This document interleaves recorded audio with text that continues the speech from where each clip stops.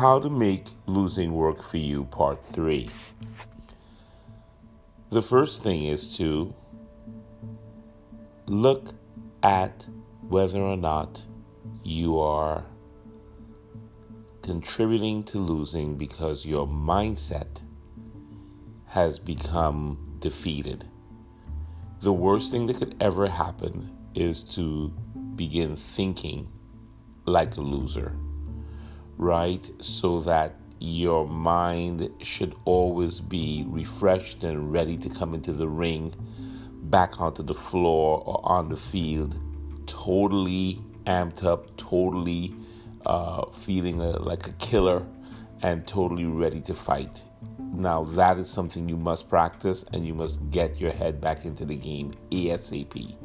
So there's no room for hanging your head down. There's no room for feeling badly. There's no room for doubt. And if you're feeling a lack of confidence, well then speak to whoever you need to speak to. Do what it is that you do. Find a way to become more confident so that you can go out and fight with the same tenacity and ferocity that you started the game with, that you started fighting with. So the losses should not define your emotional reaction. You are always in control of that. So just look at your mindset, make sure it's right. The other thing is to learn. Use it as an opportunity to learn. And by learn, I mean constantly review what it is that you're doing wrong. What is it that you're not getting right? What is it that you can improve upon? What is it that you need to let go of? What is it that you need to practice? And practice those things is if it means getting to the gym earlier, spending more hours on the court, on the field, spending more hours just practicing so that your technique and your skill set can become better.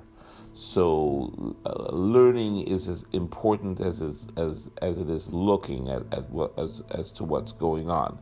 And the third L, I guess we're talking about L's here. We said look at something, then learn.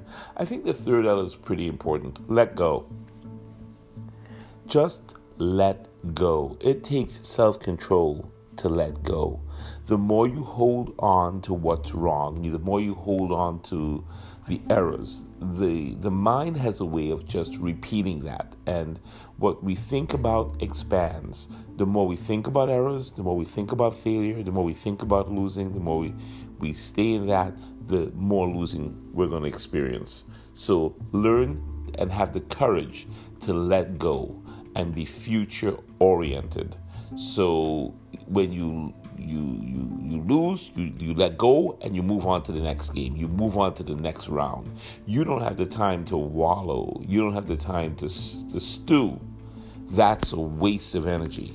So become future oriented and really push yourself to be positive in your mindset, looking forward to the next battle and coming at it full blast. Run straight in, headlong into the wall. Now, you do that after you have done the other things that we mentioned, right? So just to review really quickly, you look at your mindset, you look at what's going on, and be sure that your mind isn't part of the problem. You learn. You really try to learn. Look at film.